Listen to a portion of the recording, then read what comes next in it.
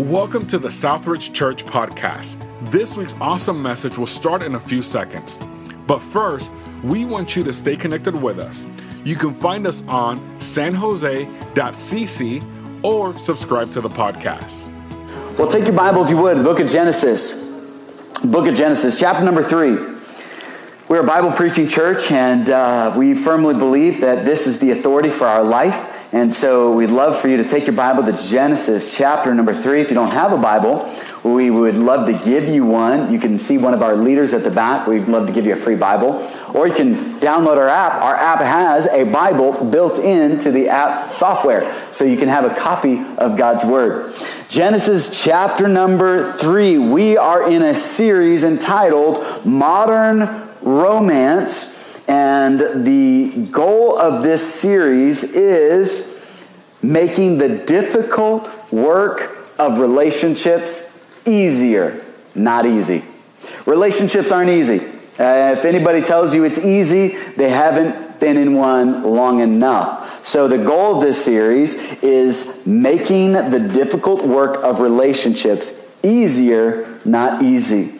Genesis chapter number 3. I want to begin reading in verse number 1, and we're going to read through till verse number 20 this morning.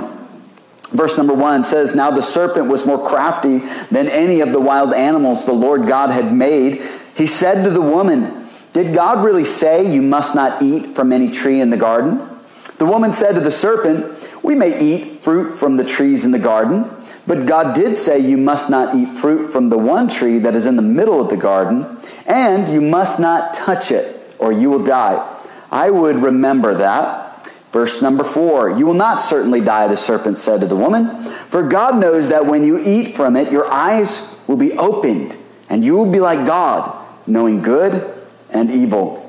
When the woman saw that the fruit of the tree was good for food, stop there for just a second.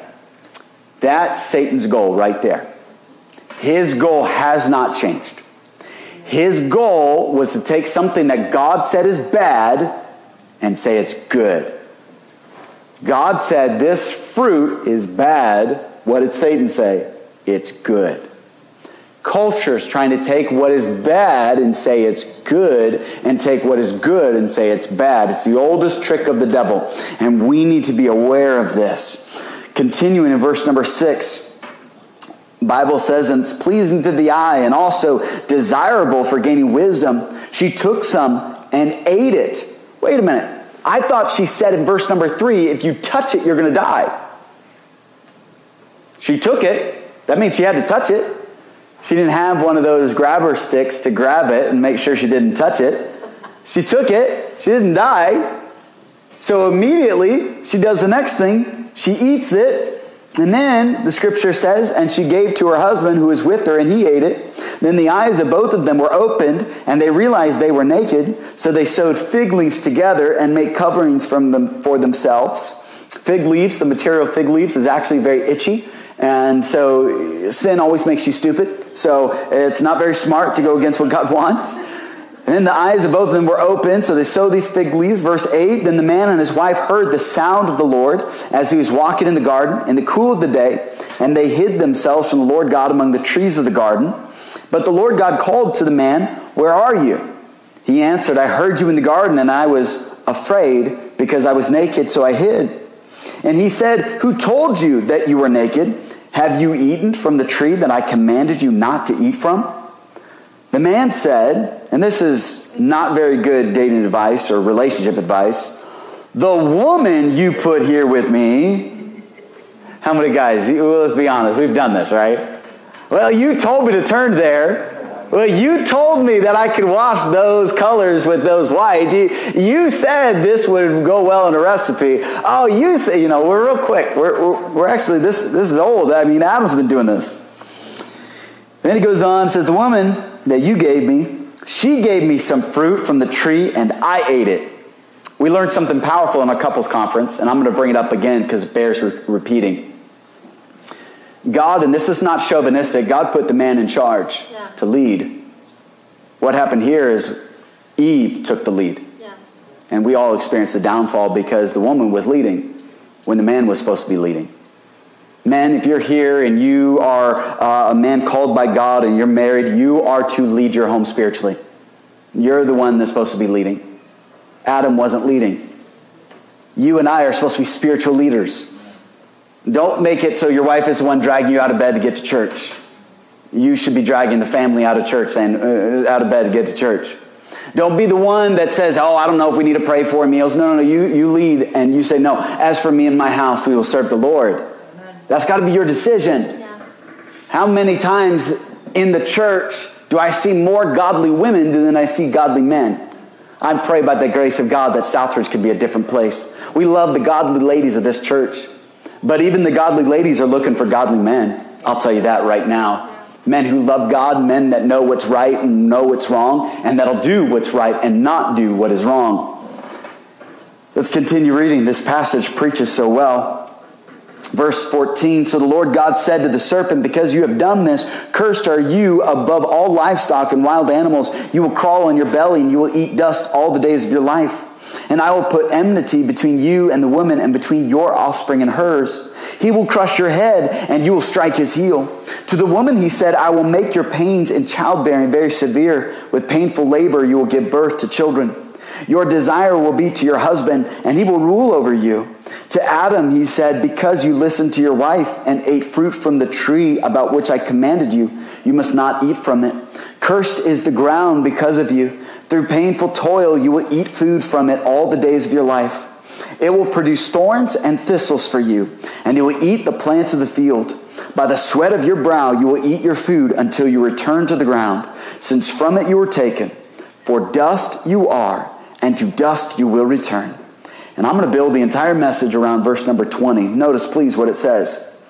Adam named his wife Eve because she would become the mother of all the living.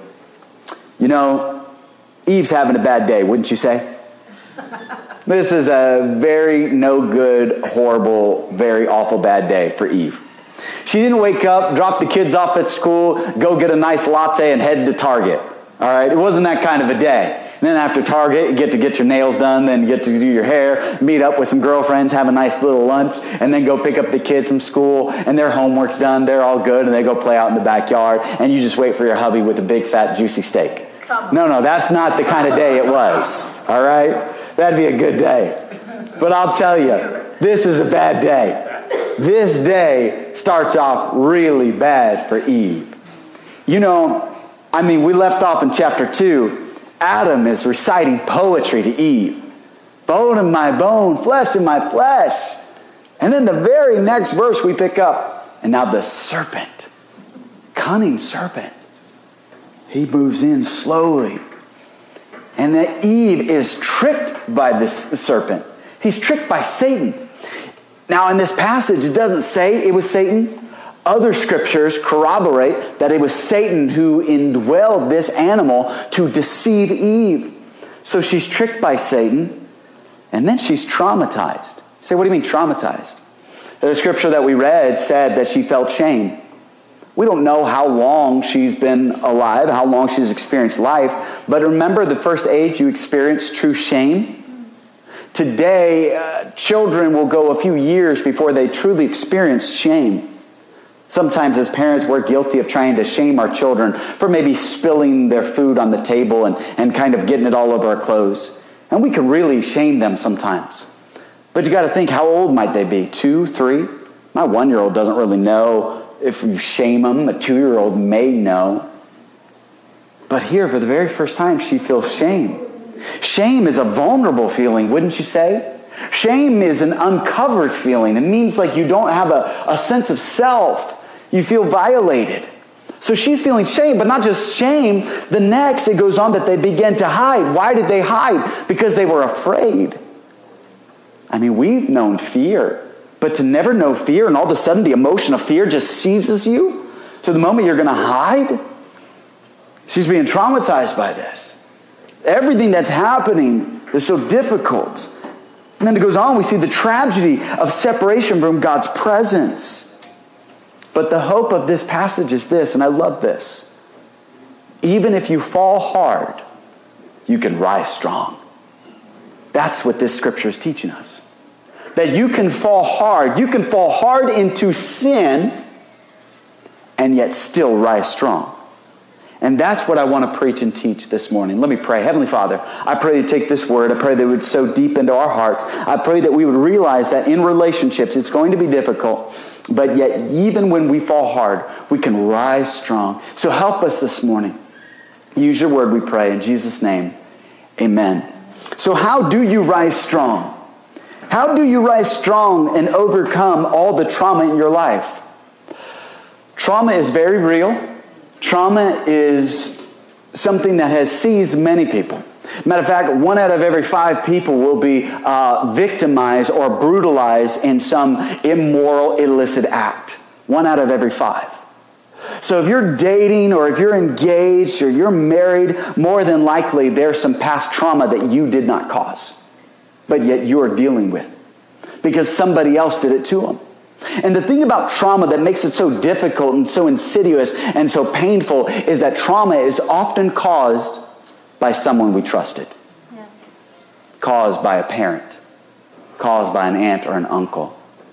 A close friend. Maybe even somebody you were in love with. And that trauma has now created such a wound and it hurts so deeply that you close yourself off. You can't engage fully. Maybe you've been in a relationship with somebody and you can tell they're distant. You can tell that you've done something or you've said something that has triggered them. You haven't triggered them, you've triggered their trauma. It brought back a painful memory, a painful experience. And they're not trying to cause you harm or discomfort. It's the trauma. I say it like this. Sometimes love has landmines.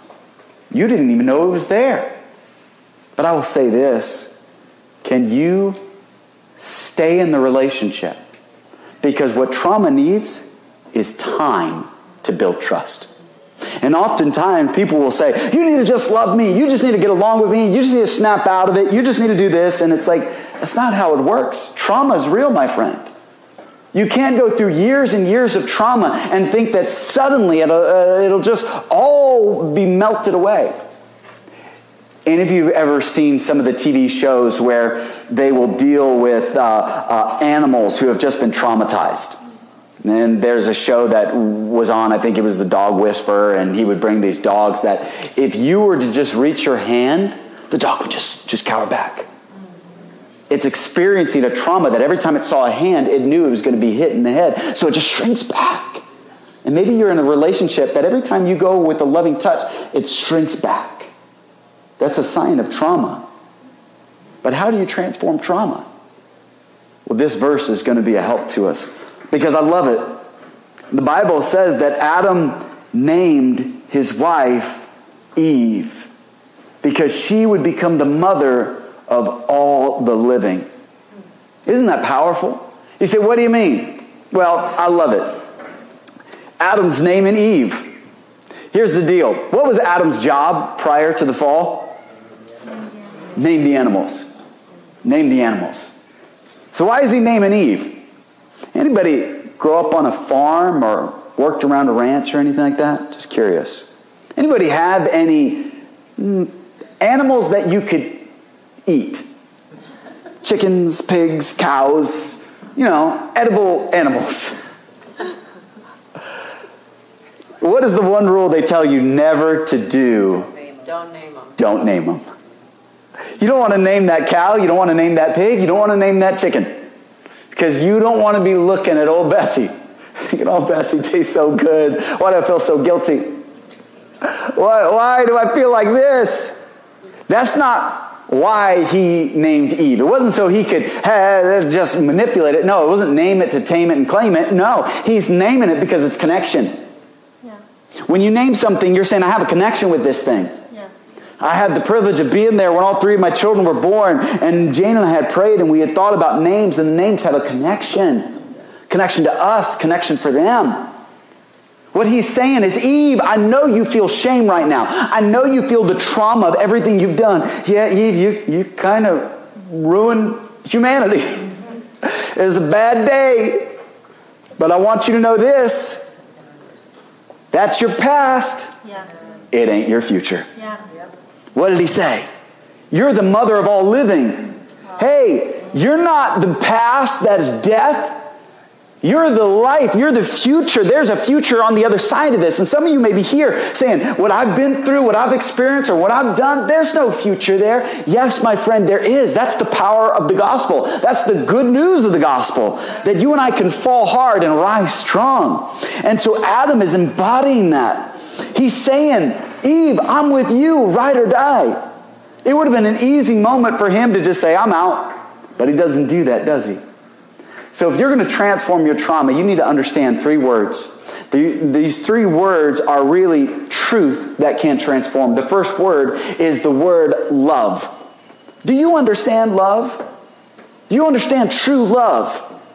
Because love can transform trauma.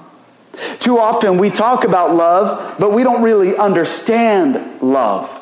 Adam is saying, Eve, I'm sticking with you. I love you. I know we've messed this thing up. And yeah, I know I kind of threw you under the bus in front of God, and that wasn't cool. But I'll spend the next couple hundred years trying to smooth that over. And don't worry, I'll take those chores. And don't worry, I'll make this up to you. I'll build you a nice house by the lake that you wanted. I'll make up for it. But he's saying, Eve, I'm sticking with you. I'm choosing you. You see, Adam is saying, I love you. I'm going to stay connected to you. You know, you can't judge Adam's motives for eating the forbidden fruit, but you can judge his actions. His actions by taking the fruit said, yes, I know what I'm doing, and I want to be with her. I want to stay with her. But it's also bigger when you name something. Adam's job was to name the animals. But a name also happens to be associated with identity. My name is Micaiah Ermler. My last name, Ermler, identifies me with the Ermler family. It's an identity. He's giving her a new identity. She's not a victim. She's not her sin. She's not her mistake. She is Eve, the mother of all living. She is Eve. She has a future. You are not the divorcee, the addict, the anger issue. You are not the trauma. You are not the victim. You are the child of God, the son of God, the daughter of God. You have a future this morning. That's the power in this passage. That's the glory here. That's how you and I can fall hard. And my friend, we are going to fall hard. But the hope is we will rise strong. Are you willing to rise strong? It starts with love. And Adam got it. You see, Adam was helping to show her that she had a great purpose still ahead of her. Her purpose was she was going to be a mother. She was going to be a mom. She was going to give life. Something that she never thought would happen because she had thought there's only death. But God gave her a promise. No, you're going to have life. And it's because Adam was willing to show her love. Because Adam understood that love has no loopholes. I mean, think about the life for Adam prior to Eve. He's the bachelor that has the world. Somebody recently asked, I wonder how much the planet costs. Like, if you could buy it, could you buy it? And how much would you have to pay for the planet? Adam got the world. It was just him. He's got to hang out with his animals, do whatever he wanted to do. Life was pretty good for Adam. I mean, think about it. When he got to name the animals, there was nobody to second guess his choice in names. So when he looked at that thing that was swimming in the water with a bill like a duck, but a body like a beaver, and a tail like, I don't know what it's like. And he says, you're a platypus, man. Yeah. Eve wasn't like, what's that, honey? You don't like that name? Okay, we'll change it. Okay. He didn't have none of that. Man, when he went to go pick out a car, he could pick the color he wanted. He didn't have no honey-do list. And it would have been easy for him to say, I want to go back to that. It was easier. I didn't have to worry about babysitting you around the fruit. Okay? I didn't have to make sure that who you were talking to. No, he said love has no loophole, so I'm not looking for the exit. Today, isn't it amazing how we look for exits? Things get difficult, things get bumpy. We're like, oh, I don't know if this is real. And then we start thinking or asking this question, did I marry the wrong person? Am I in the wrong relationship? But when you understand love has no loopholes. But let's go back and let's learn some lessons that Adam should have tuned into. First of all, when you value something, you don't leave it vulnerable. Adam's biggest mistake in verse number 1, if you truly valued Eve, you wouldn't leave her vulnerable. Any of you have a safe at your house? Not that we're going to break in or rob. Okay, if you've got a safe. I wonder what you put in it. You ever put your leftovers in it? You know, that leftover meatloaf you didn't really care for, but, you ate it and you told the person you made it, good, and you wish you had a dog to feed it to? Did you put your leftover candy wrappers in it? Did you put something that you didn't care about from the trash in it? I'm being a little bit ridiculous, aren't I? Because the safe is where you put your valuables. Why is it that you get that you're supposed to protect some things, but when it comes to the most cherished thing that God can give you is a spouse, you don't protect it? That means when you know they've had a bad day, you don't push them over the edge and watch them blow up and act like it's their fault when you knew you kept pushing. I know when my kids and when my wife has had too much, I don't need to keep pushing. I want to protect them from themselves blowing up. Not because I don't think they have enough self-control. It's that I value and I won't leave them vulnerable. It's why when my children are watching something they shouldn't be watching, I want to make sure that we turn it off. And I want to teach them to turn it off. We don't want it in the house. We're careful about what they view on TV. We're careful about what gets in their mind. We're careful about where they spend their time. I'm so proud of my son Austin because there was a book that I gave him and I thought it was fine. It was a Star Wars book. And I was like, it's Star Wars. Star Wars is acceptable and appropriate. And so I gave him the book. And I was so proud of him because he came to me. Because if you watch all the original, the OG Star Wars movies, New Hope, Empire Strikes Back, and Return of the Jedi, in Return of the Jedi, there's a scene in that movie where Princess Leia is not dressed appropriate for our worship team, if we could put it like that. And my son was like, oh, Dad, this is a bad book. And I was like, way to go, man. I'm so proud of you. Man, good job. You can spot what you know is bad. Instead of lingering, instead of wondering and pondering, then you get out the Sharpie and you paint a little dress on that. Give her some long sleeves, get a nice big flowing skirt, give her a little turtleneck, and there you go. You can have that book back. We took care of Princess Leia. She's modest, good church girl now. Man, that's what I'm talking about. But do you do that with your children? You say they're precious. You guard their minds and their hearts. Because if you won't guard their minds and their hearts, somebody else is going to be feeding their mind and their hearts. I got convicted because I was more careful about the food that I gave my kids than the food that they were eating in their minds and in their hearts. Because we wanted organic, gluten-free, fat-free, all that nasty food. And we were like, you can only eat this, you can only eat this. But I didn't worry about what I was feeding their minds and their hearts. And let me say this. The second lesson you can learn from Adam is not only if you value it, then don't leave it vulnerable. Secondly, if you feed it, you're fueling it. Look what she was feeding. She was feeding herself. Because why? She wanted to be like God, knowing good and evil. What are you feeding yourself? Because you're fueling that thing inside of you. Instead of saying, no, I don't need that in my life. You and I need to take control of what could control you. And then I love this. Verse number 20. The whole truth is Adam is finally taking responsibility.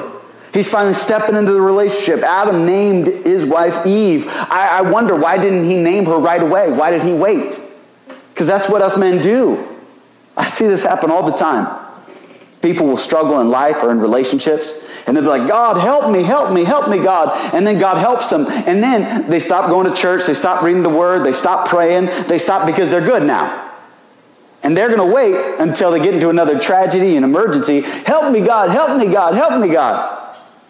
Instead of understanding, no, I need God 24/7. I need him all the time. Why am I waiting just till another emergency? You see, Adam, man, he gets a wife, is good, because she's like, she had a good day. She went and got her latte. She went to Starbucks, and then she went to Target. After Target, she got her nails done. Then I come home, and I just relax. Instead of doing what he should do, he had to work. He was supposed to name things, call out their identity, call out their potential. And instead, he doesn't do that. But I love how he does come back, and he finishes strong. And what does he do? You see, it didn't start with Adam. but it ended with Adam. You may be in a relationship with somebody who has past trauma, and you didn't cause that trauma. And sometimes in a discussion, in an argument, or just life situations, you'll look over and say, honey, I'm not your dad. I didn't do that to you. Or you may look over and say to your husband, I'm not your mom. I didn't do that to you. What happened? Something triggered the trauma. And what happens, oftentimes, you and I will say, I didn't do that to you. Stop acting like that. Stop blaming me. I can't believe you bring that attitude in here. You can't fault them for that. Yes, you didn't cause the trauma, but you could say, you know what? It didn't start with me, but it's going to end with me. That's what a leader does. That's what somebody who loves God does. We step back and we say, you know what? Yeah, it didn't start with me, but it's going to end with me. Please write this down if you're taking notes. Just because it's not your fault doesn't mean it's not your responsibility. It wasn't Adam's fault. It was his responsibility. It totally was. But how many people want to shirk their responsibility? So first of all, we understand love have no loopholes. Secondly, we need to understand death. You know, this passage, there is a death. Adam just didn't see it right away. The death that happened was the separation between man and God. Galatians 5:24 says, those who belong to Christ Jesus have crucified the flesh with its passions and desires. Adam just picked the wrong death. I had a mentor and friend when I was working at a previous ministry. His name was Pastor Brigado Tika. He was a well-known pastor in the Philippines. And as a matter of fact, anybody ever shop at the old Walmart off of Monterey and Blossom Hill? You ever shop there? Remember the big old Walmart? You met him. You say, what? He was the greeter, the tallest Filipino man you ever seen. Now, he was older, but he was the nicest guy. And he would always talk to you, and he'd always say hi. And you'd be like, I got things to do. And he'd be like, I don't care. Let's pray. Let's talk. He was just a great man. Well, every Monday when I would work at this ministry before I was married, he and I would go and preach at convalescent homes. And then he found out that I was engaged to Jane, who was also Filipino. And then he told me one day, he said, Mr. Makaya, there are 3 rings in the relationship. Yeah. First, there is the engagement ring. Second, there is the wedding ring. And third, there is the suffering. And I was like, what? He's like, yes, the suffering. And I was like, oh man, are you kidding me? And but babe, it's never been any suffering. We've never suffered. It's always been good. It's always been great. It's been bliss, wedding bliss. But here's the reality of it. Your relationship and my relationship, there will be some times when you're going to need to die. Now, not physically, but you're going to say, my pride needs to die right now. My ego needs to die right now. My plans need to die right now. My hopes need to die right now. Adam picked the wrong death, didn't he? He picked the death that was, I'm going to blame and I'm going to resist and I'm going to run from this. And you and I often pick the same type of death. If you are married in this place, maybe at the ceremony, the officiant or the pastor said, till death do you part. It's taken from Romans chapter number 7, verse number 2 is where it's taken from. And it's this idea that that's only death will separate us. But you have to pick the right death. What are you dying to? My mom raised 7 children. And I would always hear my mom, because we were just at each other's throats all the time, always fighting. And she would say, calling from upstairs, yelling downstairs, she would say, can somebody please die to themselves? I was like, what does that mean? I don't know what it means, but I'm getting out of the house. I don't want to wait around to find out. But later on, I realized she was saying, can somebody die to their desires? Because I was always fighting over food or clothes, or we were fighting over who got the remote, who got to play video games. What if you were looking to die to yourself? Say, how can I serve my wife? How can I serve my husband? Looking for those ways to say, it's not my will. The Apostle Paul said in Galatians 2:20, I'm crucified with Christ. Nevertheless, I live. Yet not I, but Christ lives in me. Every day is death on your mind. Do you say, God, I'm going to need to die today? Because somebody's going to cut you off, somebody's going to hurt you, somebody's going to do something rude or mean. And if you're not dead to self, you're going to want to react. You and I could go to a cemetery this morning, and we could go to a cemetery and say the nicest words to that tombstone. That guy's not going to get a big head. That lady's not going to get all puffed up and prideful. It's not going to happen. You can use even some of the most foul curse words at that person. They're not even going to get mad or offended because they're dead. God calls you and I to the same. And you and I get that in our work. We get it around family, but we don't get it in our relationships. That when we are fighting, we need to say, hold on. I'm going to die to my rights. We can go to any restaurant. We can pick out whatever you want. This can be however you want. I'm okay with it because I love you. You see, if you're going to transform trauma, you need to understand death. You need to understand it. Thirdly, you need to understand God. You see, God steps in here. In verse 21, the Bible says, the Lord God made garments of skin for Adam and his wife, and he clothed them. And the Lord God said, the man has now become like one of us, knowing good and evil. He must not be allowed to reach out his hand and take also the tree of life and eat it and live forever. So the Lord God banished him from the Garden of Eden, took the ground to work the ground from which he was taken.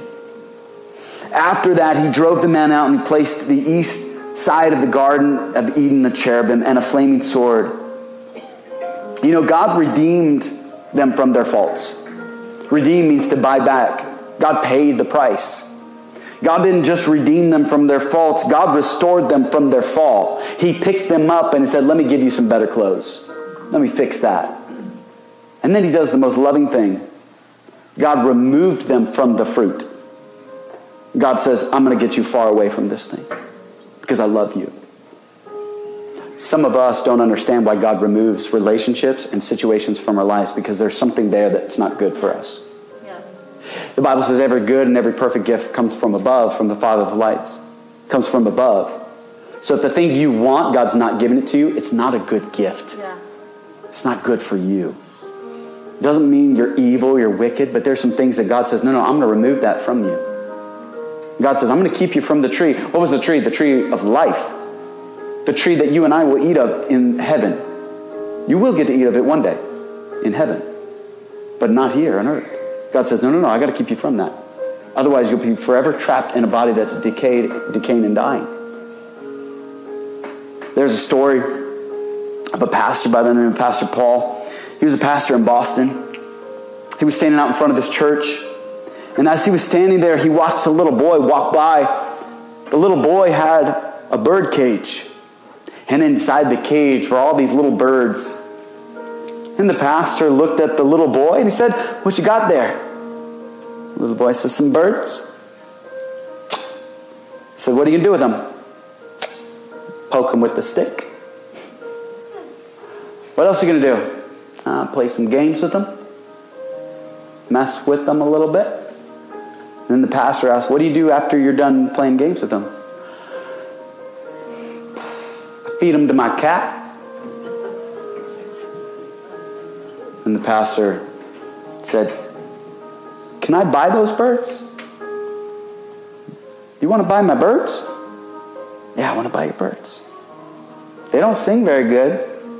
Just little old birds. Pastor said, I'll buy it. Pulls out his wallet. How much? $5. Pastor says, okay. $10. Okay.